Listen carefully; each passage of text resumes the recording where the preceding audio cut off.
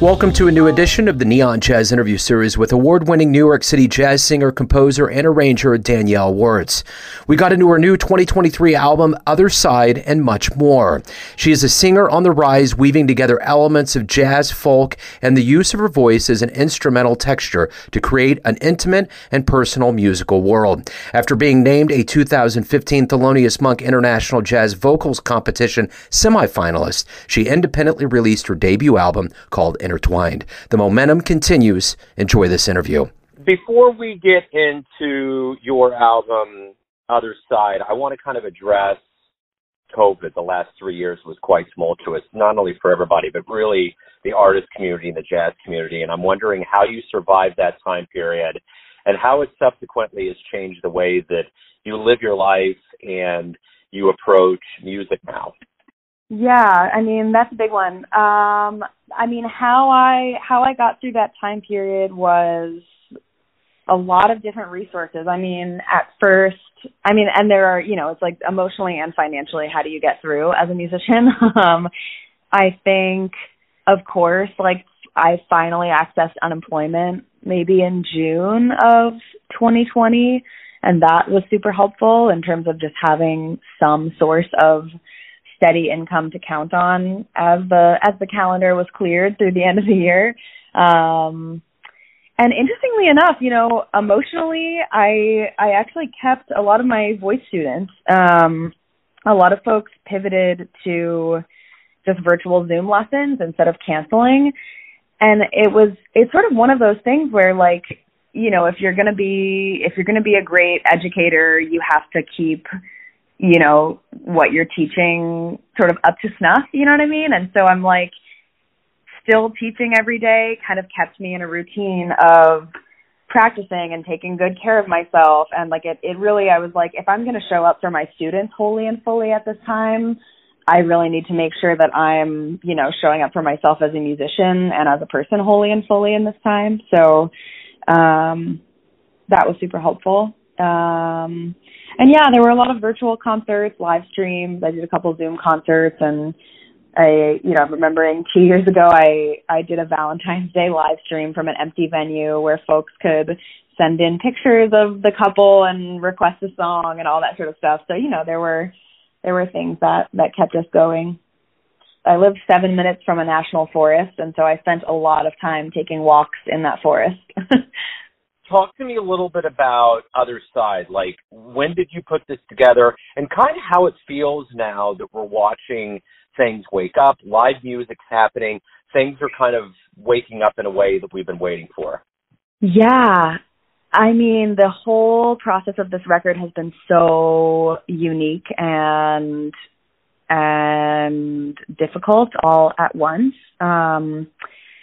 Before the pandemic happened, I had a recording session planned for June of 2020, and I actually had planned on recording a record of like way more just traditional straight ahead vocal music. Like it was a bunch of arrangements of mine, a tune or two, but they were pretty in the straight ahead realm. And as the world fell apart and, it was pandemic and police brutality and wildfires, and it was just like one thing, the political climate, like one thing on top of another, just felt like everything was crumbling. I really did not resonate at that time with the music that I had planned on recording. And so the next year and a half for me was this whole process of, asking myself, like, why is this music not cathartic for me? What music is cathartic for me? What kind of record do I want to make? Like, I really always am trying my best to make the music that I want to hear. And at that time it was, straight ahead music was the music that I couldn't even be making because there were no venues hosting any music. So the process of making that record really asked me over and over and over again to sort of turn toward myself instead of ignoring what was hard and kind of ask myself, like, why does this arrangement not resonate? What does it need? And often it was something emotional. Like I had arranged Spring is Here as this really reharmed it, and it was this tender, intimate, sad ballad, and I was realizing, like, this arrangement doesn't resonate right now because I'm not just sad. I'm really, like, frustrated and angry and upset at all that's happening in the world. And so anyway, I incorporated elements into the arrangement that sort of honored that anger as well. And yeah, I mean, now as venues are opening up and as the record is coming out and music's making its way out into the world, yeah, I feel, I mean, it sounds corny, but I truly feel like I've emerged from the other side of the pandemic as a really different artist. Like, I have a different artistic voice, and I think that year and a half of introspection and kind of grieving the loss of the record that I never got to make and may never make, but also sort of honoring and feeling really excited about this new record is exciting. And yeah, venues are opening, things are happening. You know, touring the record all over the country from like March through May, and I'm super excited about that. And it feels really enlivening and good and nourishing for the spirit to have a bunch of shows planned and, you know, to be singing to packed venues. For sure. So let's get to your roots. Let's go back to the beginnings. Talk to me a little bit about where you were born and raised and how these seeds of music and more specifically jazz got into you to become who you are today. Yeah, I grew up in Falls Church, Virginia, which is right outside of DC.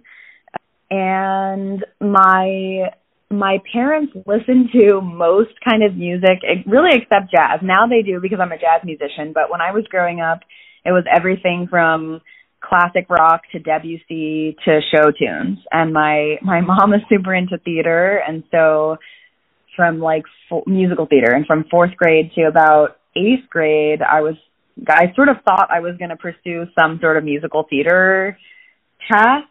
And a good family friend of ours, their son played tenor in this community big band, and the big band happened to be looking for a vocalist that year. And my mom, being a wonderful and classic stage mom, was like, any chance to sing is a good opportunity. You should audition. And I didn't know anything about jazz. And so 12-year-old, I think 8th grade me, walks into this jazz band audition and sings the national anthem because I didn't know a single standard. And they were like, honestly, you sound great. If you're going to join the band, though, here are these like 6 records you need to start listening to. And I mean, from that moment, I totally fell in love with it. Like they gave me a couple Ella CDs and, of course, Sarah and Billy and a Carmen record. And I was kind of hooked from there. And yeah, and I guess to kind of take that a little further, the baton further, what was the first live show that really blew you away, that made you either just wowed you or that made you think you wanted to do that with your life? You know, it's so interesting. This is funny, but no one's ever asked me that before. And the show that comes to mind, wow, it's so sweet to think about this, but the show that comes to mind is actually, maybe there still is. There's a big chain of hotels, I think, called like the Mandarin Hotel Group. And they're like a really, really classy, fancy hotel. And they had in the DC area some of the best, like, cream of the crop DC jazz musicians would play there twice a week. And in high school, instead of hanging out with my friends, I would ask my parents to drive me to this hotel to hear a bunch of the local jazz musicians. And one of the first gigs I ever saw at that hotel, it wasn't even the vocalist. Like, the bass player was Tommy Cecil, who I'm not sure if you're familiar with, but totally, you know, a DC legend. And I just remember not being able to take my eyes or ears off of the bass. And I was like, this has to be the rest of my life. Like, it felt so good. It swung so hard. I, like, couldn't stop smiling. And, you know, freshman year me sitting there with my parents, you know, eating pretzels or whatever it was like, this is the coolest thing ever. I have to do this with my whole life. Like, so embarrassingly enough, it was not like, you know, a show at the Vanguard, but yeah, but I loved it. Yeah, no, and those are always so good to hear about local legends because there's all of those that exist. I even know in Kansas City there was a drummer named Tommy Ruskin that was one of the original guys that got me into it. He used to play, he was a legend here, and he could have, and I found this out later, he could have gone on tour with Stan Getz, but he liked the lower key life in Kansas City, wanted his quality of living to be good, and didn't want to fight for his rent in New York. So he stayed here. But he was one of those guys that used to be in the basement of this place called the Majestic, which Tom Pendergast was in charge of the whole Prohibition era in Kansas City back in the 30s when we were the Paris of the Plains, and really built the town up. But it was this place where Tom had this suite, and they turned it into a steakhouse. So anyway, during one of these breaks, there was a guy named Bram, who's a pianist who still plays in town. He would go over with a whole bunch of wine bottles in his hand, and he would hold them out during a solo, and Tommy would play him, and it was just absolutely spectacular the way he did it, the way he could orchestrate the sound and hit the bottles just right. So, again, in a long-winded way, it is so good to hear about these local people that hopefully people will find out about because they're just as integral as anybody that was ever big that played this music. Absolutely, especially when influencing younger musicians, too. I mean, if you're just first learning about jazz and sort of just first attending some live shows, chances are you're not just going to walk into the Blue Note as your first ever experience as a jazz audience member, and so it really is important for the local scenes to be really strong. I always remember a musician, I believe it was Gerald Cannon, I believe. Well, there was a musician that told me that the very first time that he ever went and saw a show in New York, he walked up the steps outside and it was in such shock he just completely fainted and fell to the ground. Like his brain was so freaked out by the fact that he was in New York watching a show. And he revived and came back, but he just fainted. And I'm like, oh my gosh. Yeah, just like right to the ground because he was so excited. Aww. So, yeah. But, so the Thelonious Monk competition, I'm always amazed at how many doors that opens up for people. And you were a semifinalist in 2015. How many doors opened up? How many things started really kind of formulating for you after that? Funny enough, I don't think very many directly from that. I think my experience as an observer has been that a lot of doors open up for a lot of folks who place, for second or third, like who really place as finalists. But I was in that, like, the crew of 11 that goes to LA and performs and competes. But honestly, I would say maybe the doors that opened up were internal more than external from that. I was the youngest one in the competition that year. I was still in college. I was a junior in college. And a mentor of mine from the DC area, Lena Cycli, was in the competition that year as well. She was also a semifinalist. And I think that was really one of the first times where I stopped questioning, like, am I really cut out to do this? Like, there are so many other wonderful vocalists who they improvise better, they sound better, they have better banter with the audience. That, there was all that insecure college stuff was happening there. And it was really one of the first times where I was like, wow, a mentor of mine and we're in the same competition right now. Like, that's, regardless of what happens, that was just such a validating feeling, I think. And maybe other doors that it's opened is I just built community there. Like, there's a few wonderful vocalists from that competition who I still keep in touch with. One, I ended up recording my first record a year later in Australia with a pianist that I went to school with in Miami, but I was in town in Australia, and I remembered one of the contestants lived in Sydney, and so I just sent him an Instagram message and was like, hey, I'm here recording a record. I have nothing to do for the next 3 days. Like, if you're around, like, let me know if you're playing anywhere or whatever. And so I've just kind of kept in touch with folks in a community-oriented way. There's another vocalist that I keep in touch with. I just moved to New York really about, sort of feels like about a month ago, I guess, and another vocalist from the competition lives uptown, and, just like we went for a walk and hung out. It's just nice to have other vocalist community because, we don't really end up on the same gigs. And so if we're going to build community together, it's going to be, it's going to be on our own time and reaching out to each other. And this whole process of being a professional musician with all the things that go into it, what do you like the best about it? What do you look forward to the most? Honestly, I love learning and singing other people's music. I maybe am in that smaller crew of vocalists who, I often am the band leader. I often am, the one on stage who's interfacing with the audience and, introducing the tunes and stuff like that. But I am most at home, and I find most joy in bringing other people's compositions to life. I really love actually just being another one of the instruments in the band. One of my favorite projects I've been involved with is a rhythm section and saxophone and trumpet and me, and there are no lyrics, or there are lyrics on 3 tunes, but the rest of the time I'm another one of the horns. Or a friend of mine from the Bay Area where I lived for the last 5 years wrote a suite based on the poetry and sort of lines from playwrights of his grandmother and his dad, and I'm the one that got to sing all of that poetry that he wrote music to. So I actually like that most. I like singing other people's music maybe more than my own. Very cool. So very simply put, why do you love jazz? I love jazz because it's so intimate and it's so raw.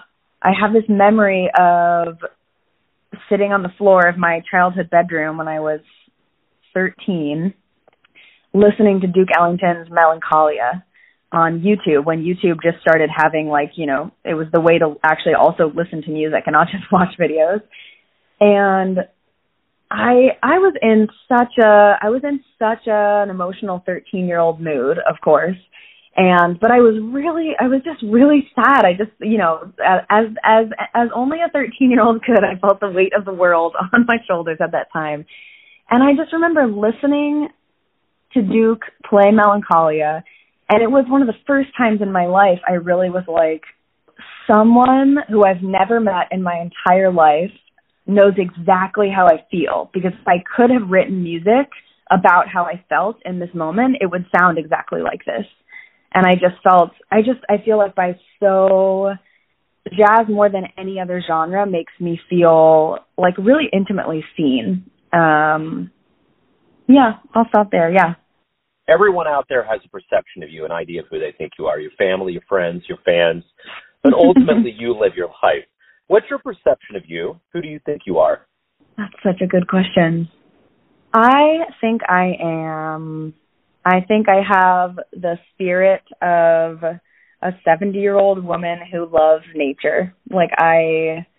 My happy place is, when I was living in California and I could wake up in the morning and go for a run in the redwoods and come home and, tend to the kale in my garden that I was growing and spend some time writing music and writing lyrics, and there's some sort of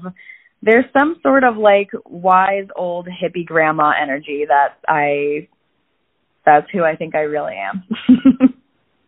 Anybody out there that wants to get the other side, figure out about any live shows, anything related to your world, where's the best place to go? My website, my Instagram, and my Bandcamp. There's a pre-order campaign happening right now on Bandcamp where folks can pre-order CDs as well as vinyl. There's signed vinyl, there's limited edition Icebreaker, a clear copy of the vinyl. If you want to find out tour dates where I'm playing, I have a Bands in Town account that's embedded into my website, so you can find out about that there. And I'm always posting about it on Instagram and Facebook as well. Wonderful. Danielle, thank you for taking time out to talk about the album and your life and music. I appreciate it. Thanks so much for having me. So great to chat with you. Thanks for listening and tuning in to another Neon Jazz interview, where we give you a bit of insight into the finest players and singers in New York, Kansas City, and spots all over the world, giving fans all that jazz. Thanks to Danielle for her time, energy, and cool. Find Neon Jazz archived interviews on Apple Podcasts, Spotify, or subscribe to us at YouTube. For all things Neon Jazz, visit us at theneonjazz.blogspot.com. Until next time, enjoy the jazz, my friends. Whoa!